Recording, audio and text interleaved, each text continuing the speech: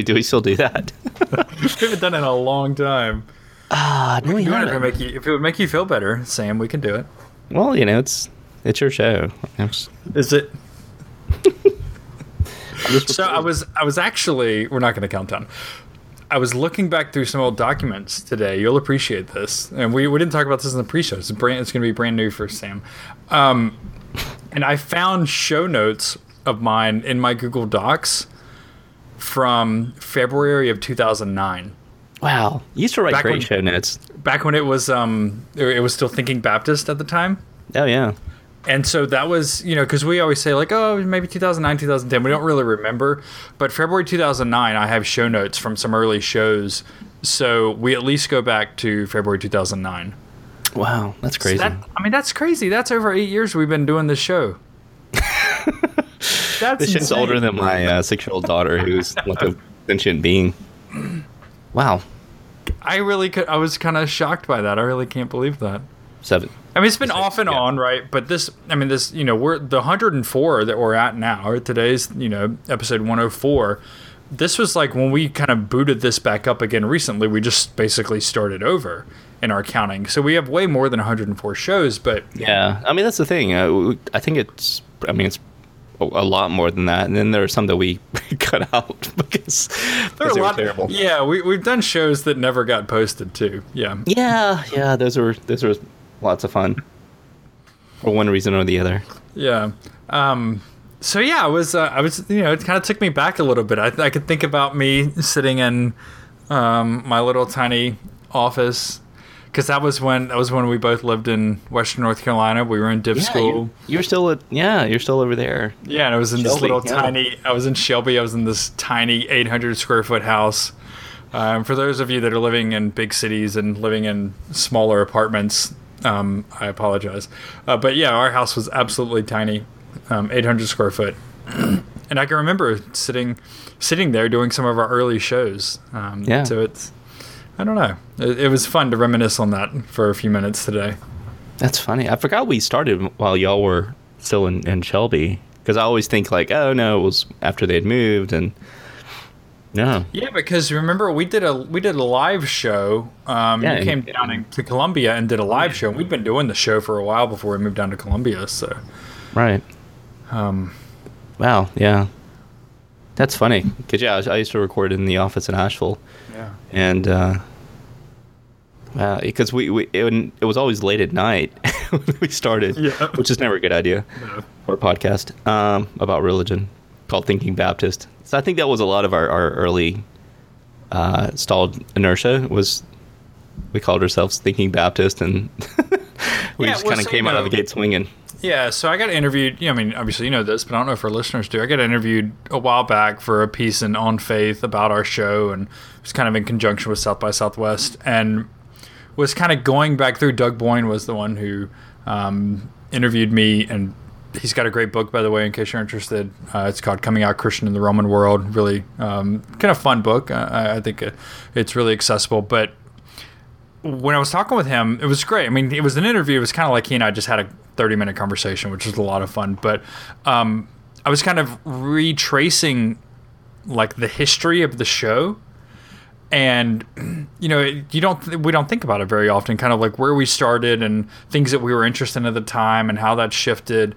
But we were. I mean, we talked about. I mean, these show notes talk about like CBF stuff, and it's like, wow, like we don't ever talk about CBF stuff anymore. What's the CBF? Right, exactly. What? The CF what? B? What? Is that the Consumer Financial Protection Bureau?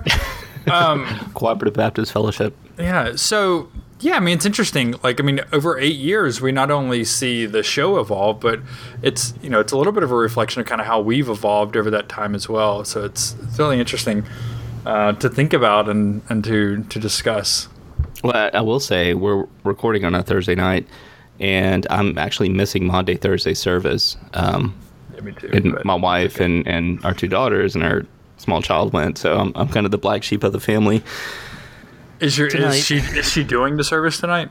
Yeah, of course. So I was like, so are you going to watch some feet, or how are you going to handle that? She was like, what do you mean? I was like, Monday, like it's Latin. It means what command or whatever, like it's indicative. You're supposed to be washing some feet and giving some pedicures, and then you put the feet into the tank with the little fish in it, and they eat the skin off. Yeah, isn't that what Jesus did? And yeah, she's all about the foot washing though. It's pretty interesting. Yeah, my wife's actually one of the leaders for Monday Thursday service tonight as well, and I'm not there, but yeah, my 10-year-old daughter was like, "So, wait, we have to go to church on a Thursday night? What is that?" So I'm explaining the Easter process to her, and I'm like, "Well, so we're reenacting these things." She's like, "Why are we doing this?" And it was a fun conversation. It was kind of like our conversation last week about the Easter Bunny and all that. But I mean, when people, I don't know, like I go to a really, low church Baptist church, and my wife is a minister there. When we say Monday, Thursday, like, what do people think that means? They don't. I don't know. I would imagine they don't think it means, like, they don't know what it means, right? I mean, like, why do Baptists celebrate that? I mean, why not say, like, we're going to get together on Thursday because that's when Jesus had the Last Supper, and have like a Last Supper thing? But like, why call it Monday, Thursday, or Holy Thursday? You're the Baptist. You're Episcopalian. Not me. Presbyterians do it too. I know, but that's what Calvin said. Yeah. But only in very official ways. So if this whole Holy Week, I don't know. Holy Week it's an interesting conundrum, I think, for modern Americans. Because why do you think that? We're getting less and less religious, as a people, and I'm going to speak in generalities, so hashtag normative. But we're getting less and less religious. We're going to church less. Or fewer of us are going to church, I should say. And these cultural underpinnings, like Holy Week, where you used to have Palm Sunday, and that meant something sort of culturally different than maybe, I don't know, what it might mean now. And you have Monday, Thursday service and Good Friday service, and then you have Saturday where everyone is kind of in lament, and it's, you pull your shades, and you wear black and you listen to Johnny Cash all day.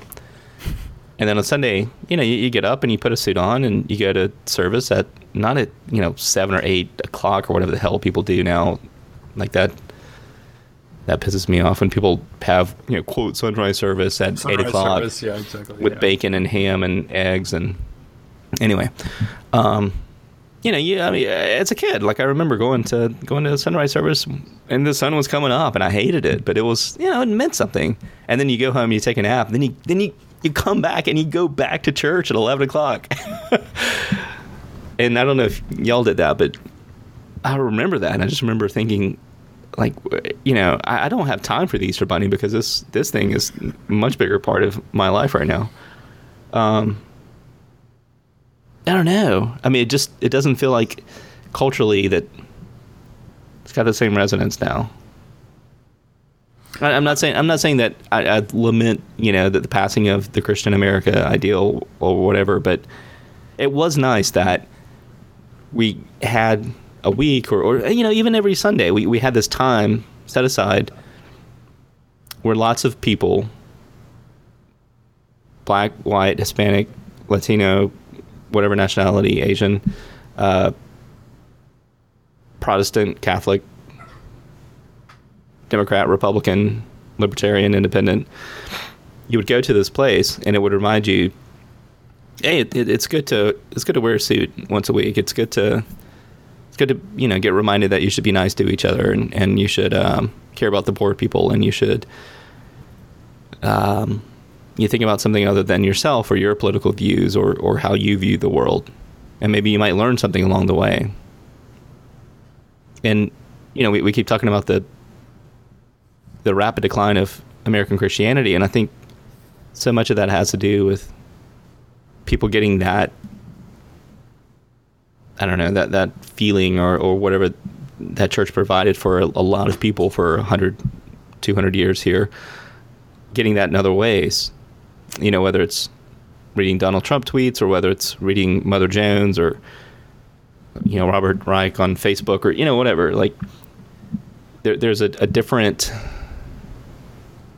way to get those avenues. But in the past, for 1 hour a week, there was this place where you could go and get reminded of that. And like, it was a way for us to get out of ourselves. Well, at its best. Hashtag MAGA. I'm sorry. Yeah. Right. Yeah, of course. I mean, and then, the church white men would go out and lynch a black guy or something. But right. Yeah. Ideally, there's something to be said about that. Yeah. And I love the internet more than anyone, but it just feels like we've lost, like we're all so radicalized. Like we can't talk to each other. And I hear that from family members. I hear that from people on Facebook, like, or people that want to. Someone the other day said, I would love to post this on my Facebook feed, but I can't post it because of the people that follow me and my friends. I was like, wow, that's kind of weird. And it wasn't anything like overtly political, but it had an edge to it. But still, it was kind of a surprising statement from someone who I've always considered, rather mainstream. But I don't know. I think it depends on the subculture that you're in, right? Because in some of these subcultures, Holy Week still plays just as big of a role as we may think it used to. I mean, for you and I, we are in various ways kind of maybe more intimately tied to clergy than a lot of people might be. You could say that. Yeah, that's one way to put it. Yeah, we're both sleeping with the minister. Well, not the same one, but I'll stop there. There was never mind. So I think about a church that I used to work at did a walk with the cross on Friday, on Good Friday. And, walked, kind of through the middle of town. And, for them, kind of Holy Week still had this rhythm to it that affected their life in a way that I think you're kind of referencing. And I guess my point is I think it still does for some people. But I also think, the decline that we're seeing, there are 1,000 factors for it. But, you're talking about kind of what people get and they're finding that they can get that from other places. I think that's definitely true. I think some people are also deciding, I don't need what you get there. Right? And turning down the things that we would all consider negative, but also turning down some things that some of us might think are positive. Right? I don't need to go to a place where they're only going to tell me how bad I am. I don't need to go to a place that's going to say this and then do that. If that's what I want, I can go, talk to my ex or whatever it is. Yeah. And I guess, I don't know, maybe it's good sometimes when we're reminded that our ideas and opinions and ourselves aren't, the best or what, I don't know. I see what you're saying. And of course, in certain contexts, spiritual abuse, that kind of thing, then right. That needs to be reconsidered. And I'm not trying to, MAGA the church or anything, but I can't believe this. We're trying to mega the church. to be really meta. But yeah, I think is it a generational thing? I don't want to play into my marketing background, but it might be a situation where the baby boomers have a different understanding of what America is or what a country is or what our culture is than the millennials in a very real way. Yeah, I don't think we can take that out of the equation at all. But it's not, I don't think it's as stark as, no, I don't think you're saying this, but I don't think it's as stark as some people would like to believe that it is. Right? We have this idea that like, oh, well, Democrat. I was talking with somebody about this recently that Democrats have kind of felt like we've got the demographic advantage, and so we're just going to kind of wait it out and we're going to win. But there's no guarantee, for instance, that all Latinos are going to remain Democratic. And if you want to speak in generalities, you would actually say, well, maybe, a lot of Latinos would maybe more naturally be Republican for a number of reasons. The Republican Party just continues to keep shooting themselves in the foot with that group. But the same way with, college students. I mean, it is, if you spend any time around college students like I do on a regular basis, you realize that they're no different than anybody else. There are extremely conservative college students and extremely liberal college students. And this idea that college campuses are just a breeding ground of, this kind of radical left liberalism is, the only people that can think that are people that never spend time on a college campus, right? And in fact, some of the most conservative people that I have met in my life are college students, right? They're in that 18 to 22-year-old range.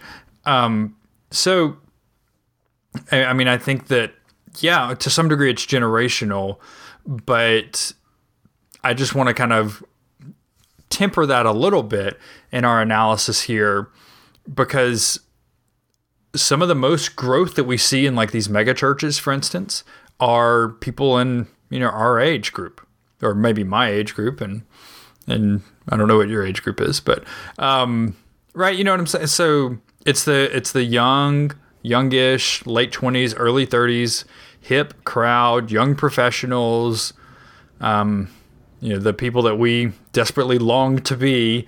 That's where you're seeing a significant amount of growth in really conservative kind of mega churches. Yeah, and I think my problem with the baby boomers, if you're a listener on the show, then I'm sorry, and you're a baby boomer. But I think my problem is, I look at something like the Donald Trump movement and this radical swing back this other way, away from Obamacare, away from foreign intervention, which, that's kind of playing out differently here in the first 100 days. The internationalist globalist stance, kind of perceived liberal democracy, whatever. I look at that, and I think it really is sort of like the last gasp of whatever the baby boomers were trying to do or get right as a group. Don't forget, like, this is a group that gave us Jimi Hendrix and Woodstock and the Vietnam protest. It's the same demographic. It's the same age group. And they pushed back on Nixon, and they didn't treat the veterans all so well, when they came back from Vietnam. And this is after the Greatest Generation, their parents who went through World War II, who I don't know, there was such a big shift between, I think, the culture of that war and what it meant for the country and what happened with Vietnam and the baby boomers. Those were our boys in World War II. And you could look at them and say, oh, well, that guy's a teacher, just like in Saving Private Ryan, or that guy's a lawyer, or that guy's, and they're these, these apple pie Americans. By the time we get to Vietnam, the baby boomers were not necessarily, sending just the outcast over to Vietnam, but, it wasn't the same perception of what that conflict, But I also think when we think about those shifts, and I think you're right, those are really radical shifts that are going to happen in the American psyche and their relationship to the military. But I think that we can't talk about that without talking about the justifications for those conflicts. Well, yeah, but I guess what I'm saying is, like, they started out as early adults being this anti-war, anti-establishment, let's pull up our socks, grow our hair long, everybody has a good time generation. We're gonna smoke pot. We're gonna go roll in the mud at Woodstock. And then by the 80s, all of a sudden the baby boomers have become Michael Douglas in Wall Street and Greed is Good. Glenn, what's his name? Gecko, whatever. That that guy, with the big cell phone. Yeah.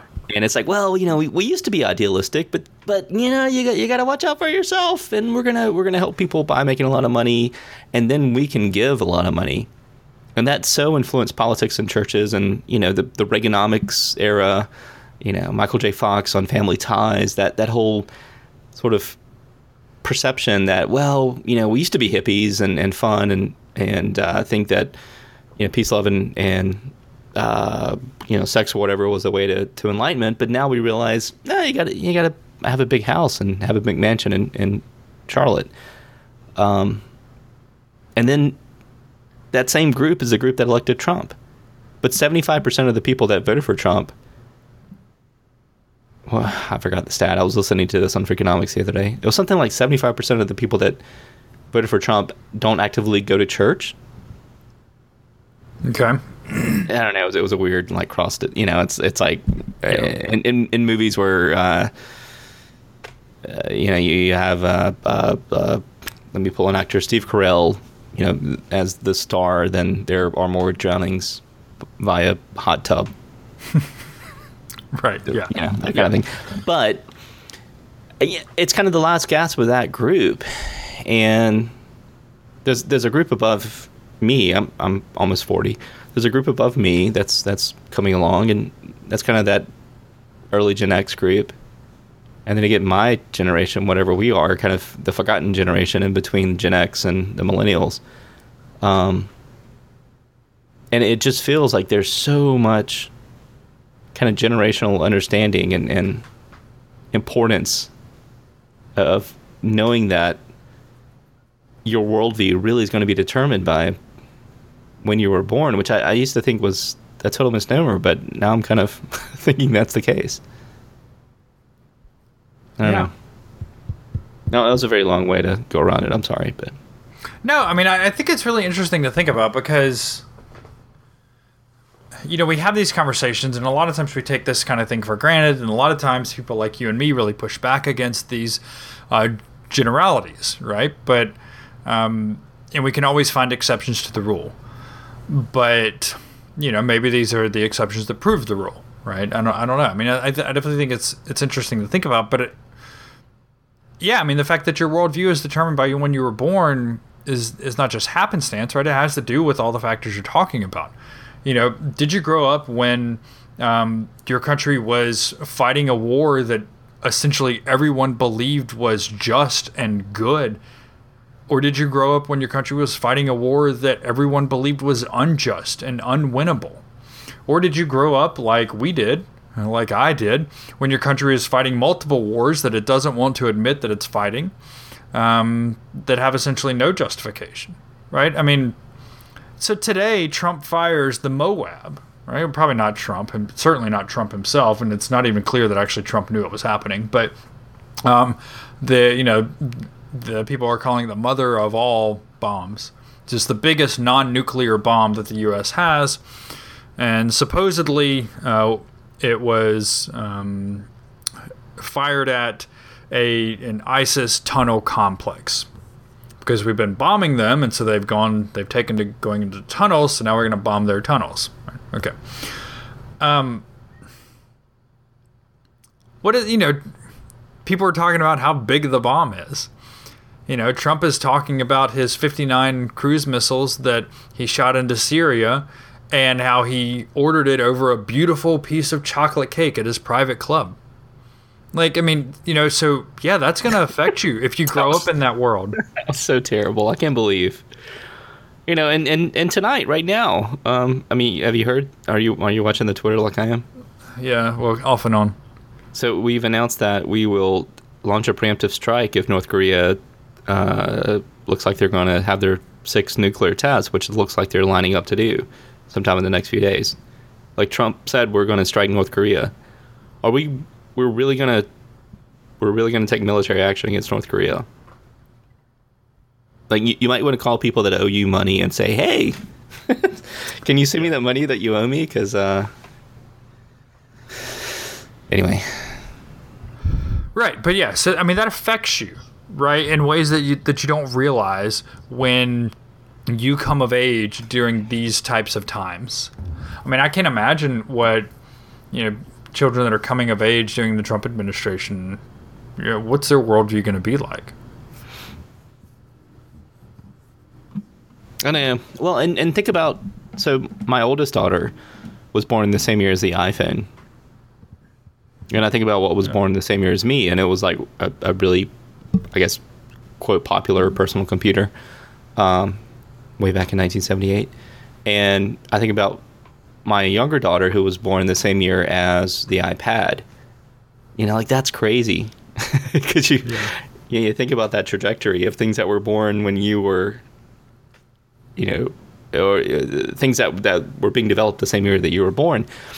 And just to extrapolate where not just the technology goes, but just the worldview goes. Because so much of her worldview is going to be based on carrying around the world's information in a small glass slab or whatever it is, in her pocket or on her eyeballs or, whatever. And she has an iPhone and she's very adept at using it. And I think about if I were 10, like, and if I could go back in time and give 10-year-old me an iPhone, it would be like, what the hell is this? Yeah. Like, what, email? What? And then that, it's fascinating to me that, it's the same thing that the Greeks and the Romans talked about. The epoch that you were born in really does determine kind of how you look. Oh, God. I know. Okay. That was from 2013. Someone just tweeted a 2013 Trump tweet that says, "Be prepared. There's a small chance that our horrendous leadership could unknowingly lead us into World War III." I was like, wait, what?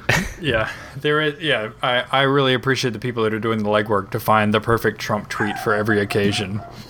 Right, like that, where it's, that's kind of how we all feel now. Like we have a completely incompetent person in the White House.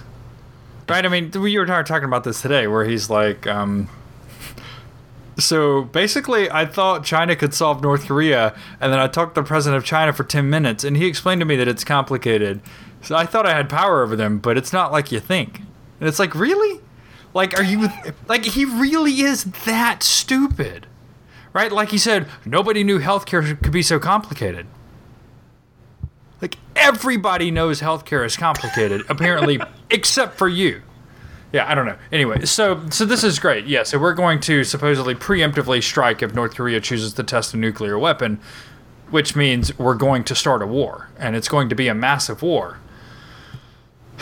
So, yeah, I don't want to, I hate getting into the, like, we told you so, but this is what you and I have been talking about for a long time. Anyway, how does that affect your psyche? He just arrived in Mar-a-Lago with no staff. So, it's all good. He's going to play some golf. Let the big boys in Washington figure it out. Man, okay. Yeah. I don't know. I mean, I remember as a kid growing up under Reagan, and I was not old enough to get all the jokes about his age or whatever, or his mental capacity. But I do remember that Genesis video. This is the world we live in. These are the, and it's like a parody of Reagan's administration, and there were, big bombs going off and that kind of thing. But right when I was sort of coming of age, the Berlin Wall fell down. And for me, like, that era really impacted so much of my outlook. And then Bill Clinton ran for president, and he was upbeat and rather young, and he was running against George H.W. Bush. H.W., yeah. Yeah, and it was such an optimistic time in America.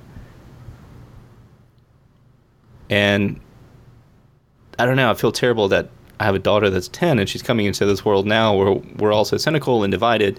And I guess that's what I mean about the whole church thing on Sunday mornings. Like, not that, it's church. I mean, it could be going to the farmer's market, whatever. But, like, there was this cultural thing where we all got reminded once a week at least that you're not the center of the universe. And your ideas probably aren't that great about how everything works. Right. Whereas now, I mean, I love the internet, but it's so self-reaffirming or self-affirming. Yeah. You know, so it's like, whoa, my idea is right because I found a subreddit that it completely sounds like me. This is great. I'm here. I'm home. 7 people retweeted me. I'm having a moment. Cha-ching! My dopamine release because I got 100 likes on Instagram, 100 hearts or whatever. Like, my gosh, there's nothing better than getting 100 likes on Instagram. I mean, that feeling you get. I mean, that's you smile. There's no way not to.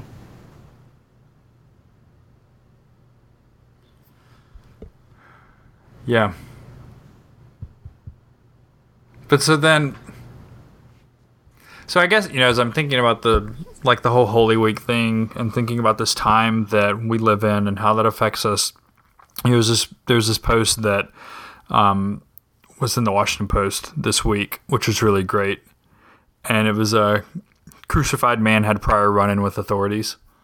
And so it's this satirical take on Jesus and how we always, basically every news story that talks about a person of color, you know, being killed by cops, or the Asian American doctor who was knocked out and drug off the United flight. One of my friends today posted the other side of the story from a pilot's wife. Have you seen this post? No. Oh my God! And it was like, he should have just gotten up. I mean, we should just submit to authority when it tells us to, because they're looking out for us, and these people are serious, and it's his fault that he made a big scene out of it.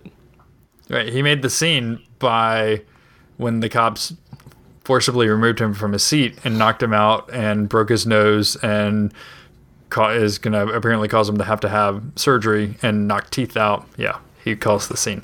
Do what they told you. But there was this good piece, and it was kind of like talking about Jesus, right? And it's like, oh well, you know, he had a troubled background because apparently spoiler, you're supposed to wait. Oh, sorry. Jeez, it's crucified man. God, I mean, that's season 2, E5. Damn it. Yeah. So, but you know, you think about like Michael Brown, right? When he was, shot by a cop in the middle of the street. What they're like, oh, well, you know, he was probably stealing some cigarettes earlier in the day, and that's why the cop shot him. Of course, the cop didn't know anything about that. And then, you know, this doctor who is, beaten and drug off a plane by authorities.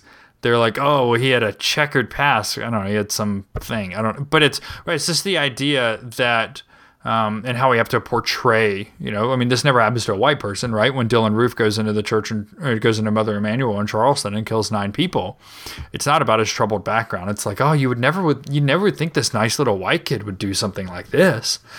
That type of stuff affects you too, right? When you grow up in that kind of world. I mean, the satire is great, right? It's a really, you know, good piece that makes a point, but. Yeah, we are a product of our societies, right? The world in which we live. We can't escape that. Yeah, and I don't know. I mean, I talked to so many people. Jeez, I sound like Trump. I was going to say I talked to so many people who call themselves Christians who think this, but you know, it's that notion that your own personal Jesus means more than whatever Jesus meant, and that's why I get so pissed off at you relativists and you people who want to say like the historical Jesus doesn't matter, and it's all your fault. Like now we have this eroding notion of truth and centrism of who Jesus was, so people like arguing against that post or like the Easter Bunny thing. Did you read the comments on Facebook from that thing you sent me about the little cute Scottish girl reading?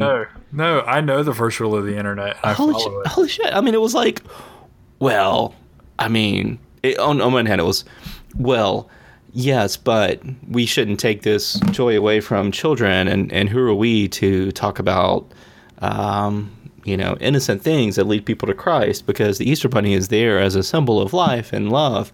And then you get the other side of, you know, the sort of alt-left atheists who are like, well, he should have told his daughter that Christianity co-opted ancient pagan rituals, which is not true.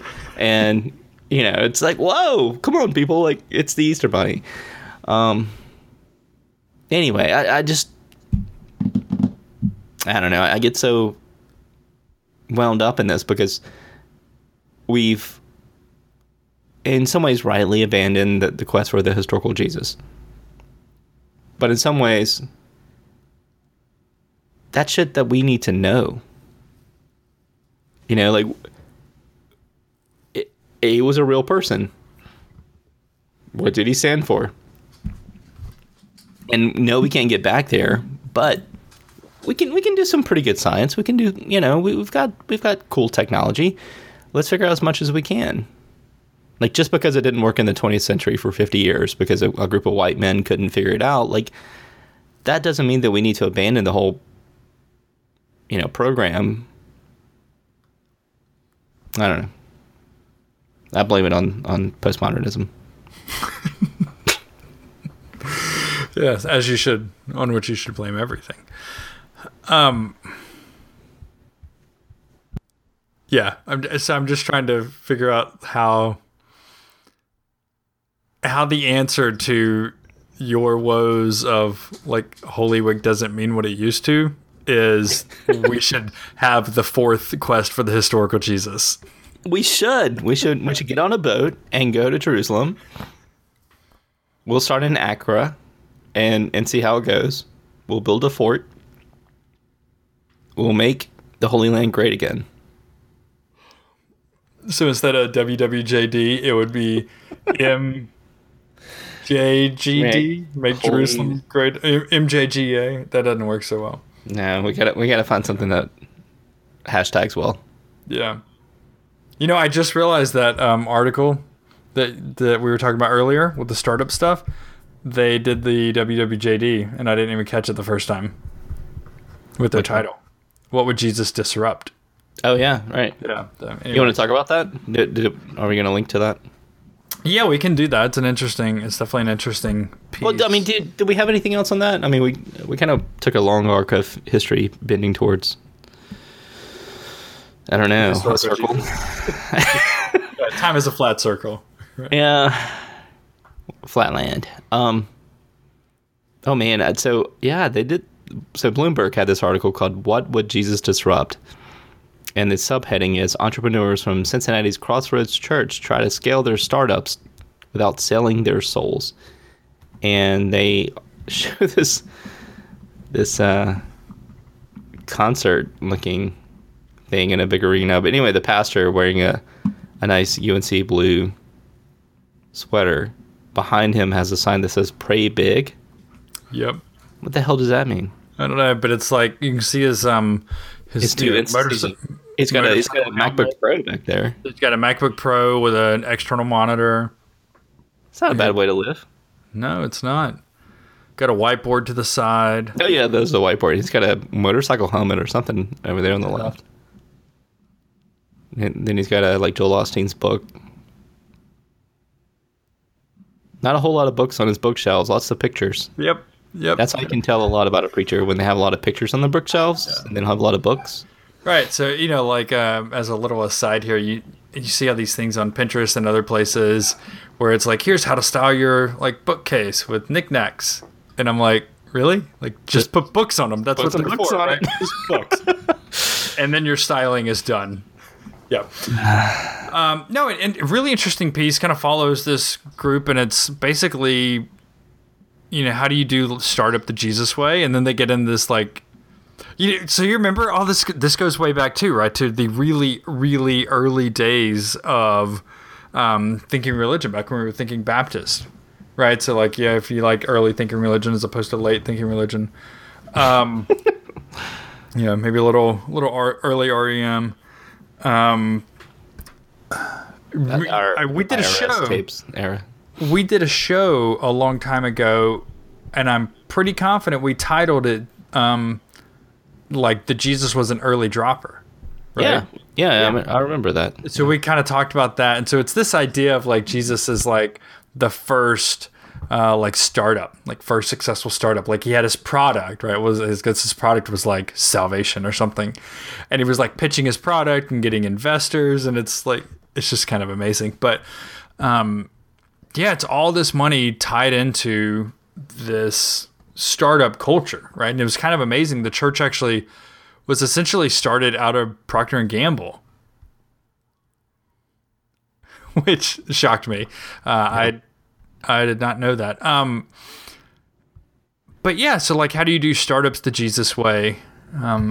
Which is really just a really perfect metaphor for American Christianity, right? Like, what do we want to do? And can we put the veneer of Jesus over it to say that we're like being Christian when we're doing it?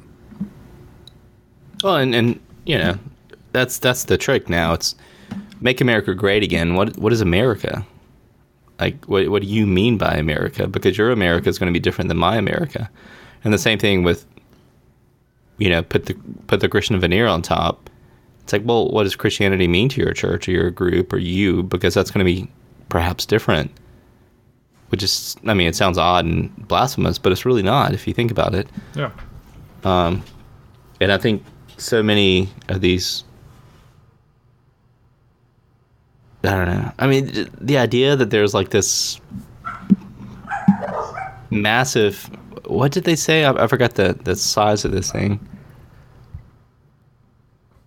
It's Crossroads Church in Ohio. But just the fact that these things operate like businesses, like, that's kind of weird, right? Yeah. You know, they're talking about doing accelerators and right. Venture capital. They have 30,000 congregants, an annual operating budget of $33 million, and a staff of 274 people. Like, why? Well, and of course, you know, PNC Financial Group and Fifth Third Bank, Ocean Accelerator, like all these huge financial institutions are buying into it because it's fantastic and you've got a captive audience. But I mean, as a church, like, when do you get to the point where you stop and you look around and you're like, what the hell are we doing? Or does that happen and you just say, no, this is good. We're helping people. No, it doesn't happen as a church. It happens on the individual level. And then when you start asking questions, that's when they push you out. Right? I mean, you and I have both been there. So, and then more people come in and drink the Kool-Aid, so to speak. And they just replenish it, right? This is cool. Like, oh yeah, I can get behind church that looks like this. That's about telling me how good I am and about telling me, you know, how God really wants me to be successful. And, you know, everybody here kind of looks like me, like they're cool and they're young and they're hip and they got their Starbucks coffee and, you know, the pastor's super casual and I can go have a beer with him or maybe drink a little bit of bourbon, which I do with my pastor, by the way. But me too. Yeah, but you know what I'm saying. There. Like, it's awesome. I don't know. I don't think it happens as a church. I think it happens on the individual level, and that's dangerous for the institution, and so they push you out.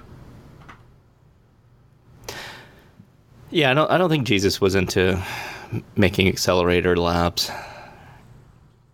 I think he was kind of against that, you know, because I mean, imagine in the first century with the whole temple complex, if you're going to make money in Jerusalem during, you know, Passover, one of the great ways to do that would be having, you know, an animal to currency conversion system. Yeah, exactly. I built the Square app. Right. It's like Uber, but, you know, so it's like you're coming to Jerusalem for the Passover. You haven't been here in a long time, or you've never been here. I got this great little map. It's going to tell you exactly where you're going to go hang out. It's going to give you, you know, the arts section, and you go to like the little hipster section over there, and you can go to the gay section. Well, maybe not the gay section, but you know, that section over there. That's the Roman section. Right, exactly. You can go to the Roman section, if you know what I mean. Yeah, no, that'd be great. I could definitely see Jesus not doing that. I don't know. Again, it just strikes me as this. I mean, everything that we do, is necessarily projection, right? But like this is just way more so than a lot of other things. Jesus would have definitely deleted his Uber app on his iPhone. Oh yeah. Well, of course, Jesus likes the things that I like. And you know what? I'm gonna roll that back. I'm gonna walk that back. Jesus would not have used an iPhone. He would have used an Android. You think so? Jesus didn't like that walled garden. Exactly. He would have had a Pixel like me. My Jesus. Yeah, that's just weird. Like, how do you go from Matthew, Mark, Luke, and John to... Sorry. How do you go from Matthew, Mark, Luke, and John to this, where you have a, $2-3 million venture capital fund for Ethiopian... Or no, what's it? Sudanese companies that are incorporating machine learning to helping build prosthetic hands. That's awesome. That's great. Fantastic. Good on you. But you're gonna do that through a church? And it gets back to what I started with. Like, this whole notion of church is rapidly changing, just like every other part of our culture. And as the baby boomers die off, or get of age and prepare to die off. Prepare to die off. Hashtag. Then more and more of this is going to change on an accelerating basis, because I think so much of what we consider mainstream culture, whether it's how we take news or entertainment or anything like that, so much of that is based around that mid-20th century experience. I mean, you could pick you or me up and drop us into New York in 1965, and we would be okay. Right? I mean, we would make do. Yeah. It wouldn't be alien. But you can't take someone from 1965 and drop them into New York in 2017 and expect them to be okay. I don't think they would adapt eventually, but it would not be the same scenario. And I think so much of what's happening now with these societal changes of politics, religion, these underpinnings of society, like so much is really evolving at a quicker pace than we've had happen before with direct input, because we have this information economy in front of us and we're able to see what the president says on his way to his estate in Florida, whereas 50, 100 years ago you would have to wait a couple of days to hear that, and then by that time the craziness would have worn off. But the information conveyance, this real-time thing, is really changing so much of how we perceive events. And when there's a missile launch, or when there's a strike on North Korea, or when there's this, or when a famous athlete does something, like all of a sudden we all know about it and we all have our opinions, and boom, boom, boom, boom, boom, and then we were over it. And then we try to correlate our experiences with a world that doesn't. We try to correlate things like church and politics and these slow-moving, deliberate things with a world that doesn't really respect that, and it's a strange conundrum. Yeah, I think that's a good opportunity for us to segue into talking about the last thing that I wanted to talk about, which is this project called Places You'll Pray by Sana Ola, and it's a really great project. It's part of her master's thesis, and great video and great photography. That's what she does, photojournalism. But it's kind of getting at this for it's talking about kind of the place of prayer in the life of American Muslims, and then the actual physical places that they go to pray. Besides just going to a mosque, places that they choose to go, like out in nature, and places that they have to go, maybe into like a small closet or something because of how their coworkers may treat them. But it's kind of getting at, I think, a similar type question, right, from a different angle of how do we correlate these things, right? This world in which we live, and then this other part of who we are, or what we do. And so she has this. She talks a lot about identity and about Foucault, which I like a lot, the French philosopher Michel Foucault. But she talks about identity. It's kind of always been this intriguing conversation for the average human, including young American Muslims. But then when you're kind of placing an individual in one specific group or category, then the subject becomes more complicated. And so she talks about how Foucault says knowledge is power, but over time, she says popular culture has strayed away from the context in which he was quoted. So Foucault believed that introducing a topic or sharing a story of some sort was in the hands of the storyteller. To give false information or to manipulate a story was a power many artisans were unaware of. I'm not sure I would agree with that, but she says the same could be applied to imagery, right? Our truths may not be the entire truth, but to share it was the mere power we each had in storytelling. So, it's kind of, she's a storyteller as well. But this idea of, how does your identity and how does knowledge kind of play into your identity, your knowledge of your surroundings, the knowledge of other people that other people have of you, and how does that affect your identity, and then how does that in turn affect how you relate to the world around you? Yeah, first I'm going to have to we're going to have to back up next week and talk about Foucault. I know we have before, but I think for some of our newer listeners, I think that would be fun. We could definitely do a series on like French philosophers and sociologists. I would definitely be down with that. Talk about Foucault. Straight to the top of iTunes. Exactly. Yeah. Talk about Pierre Bourdieu. Yeah, let's do it. Let's do it. That's definitely gonna keep people coming back. So if you love the French philosophers and about Bourdieu, yeah, but I don't know if that's what. But if that's what the people want, we got to give the people what they want.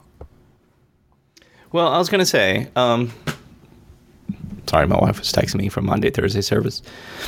I'm gonna be in the doghouse. It's all your fault. I think if I'm laughing on the outside, I think if I'm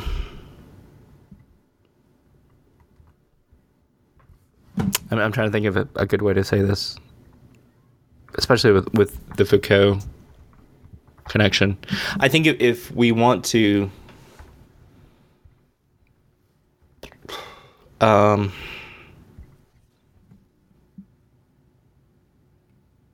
think I don't know, not grow, but like the you all have to click the link, go to the picture of the lady doing her prayers in the van. It's a van, right? Yeah. It's a van, and it looks to be on her wedding day. Go and look at that. And realize how beautiful but disturbing it is. And then thinking about what that means for not just, Islam, but also Christianity. And providing this basis for people to interact, whatever your religious persuasion is.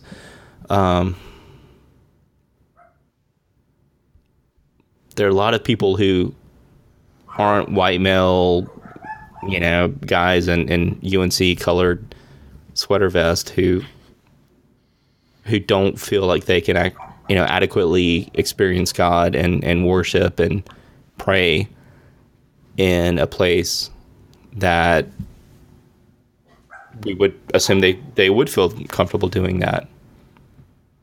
So to see that image and think about the future of something like religion or Islam or Christianity or whatever strand, I think there's a lot to learn there.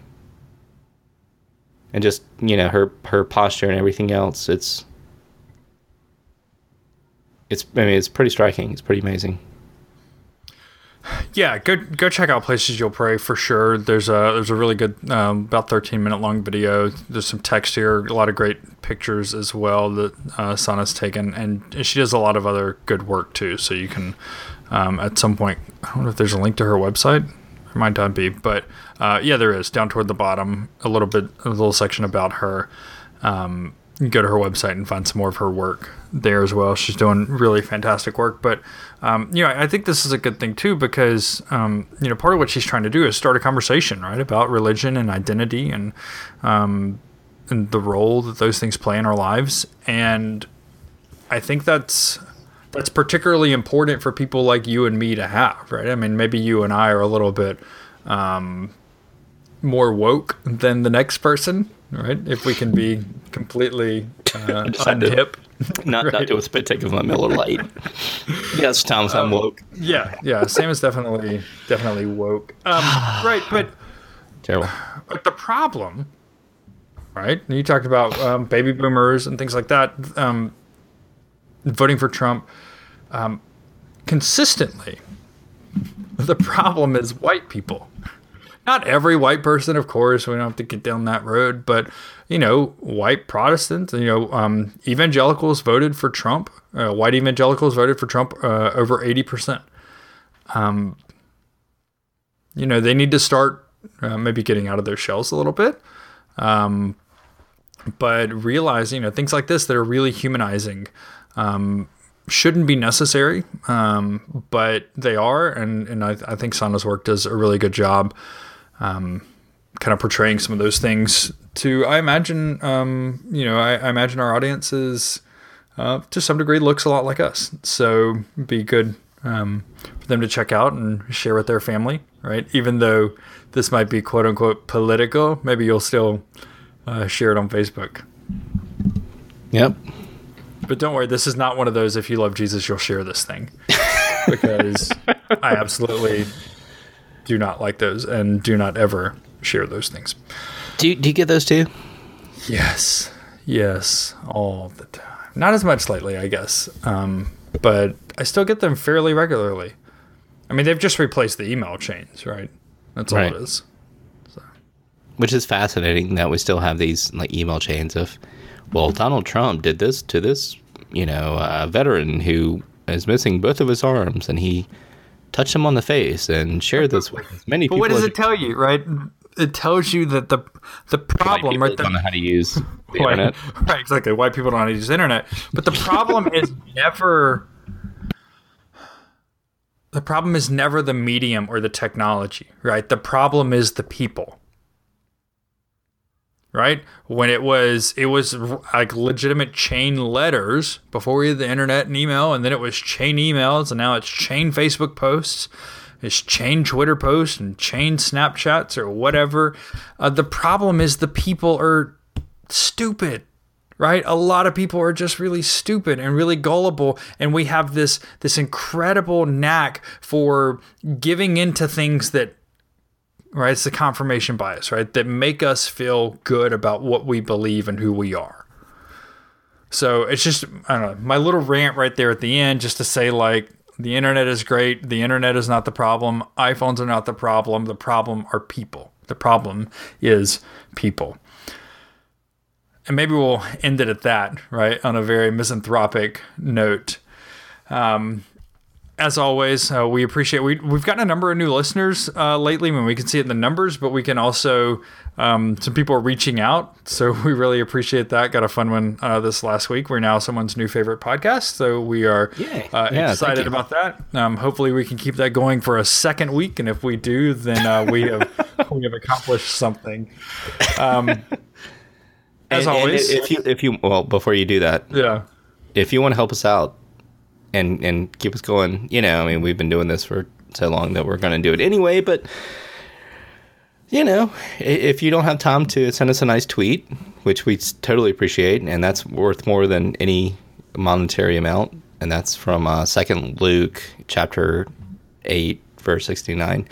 If you don't have time to send us a nice tweet about our show, you can always just anonymously or with your name, like go to Patreon and give us some money. If you go to our site, there's a little thing up there that says donate. Click that. It's very easy. It's safe, secure from all alarm, and you will help us out and make us feel very good about ourselves. We had a couple of new Patreon subscribers or donors, patrons, whatever they're called, this month, actually, April. Thank you for helping us out. That pays the bandwidth and it keeps us going. So we definitely appreciate that. And it helps the pups as well, because pup's gonna pup, Pup's gonna pup. Let me tell you about it. Yeah. Yeah, so if you do want to send us those nice tweets, do that. We really appreciate that. Sam is at Sam Harrelson. I am at Thomas Whitley. And as always, you can find more great podcasts at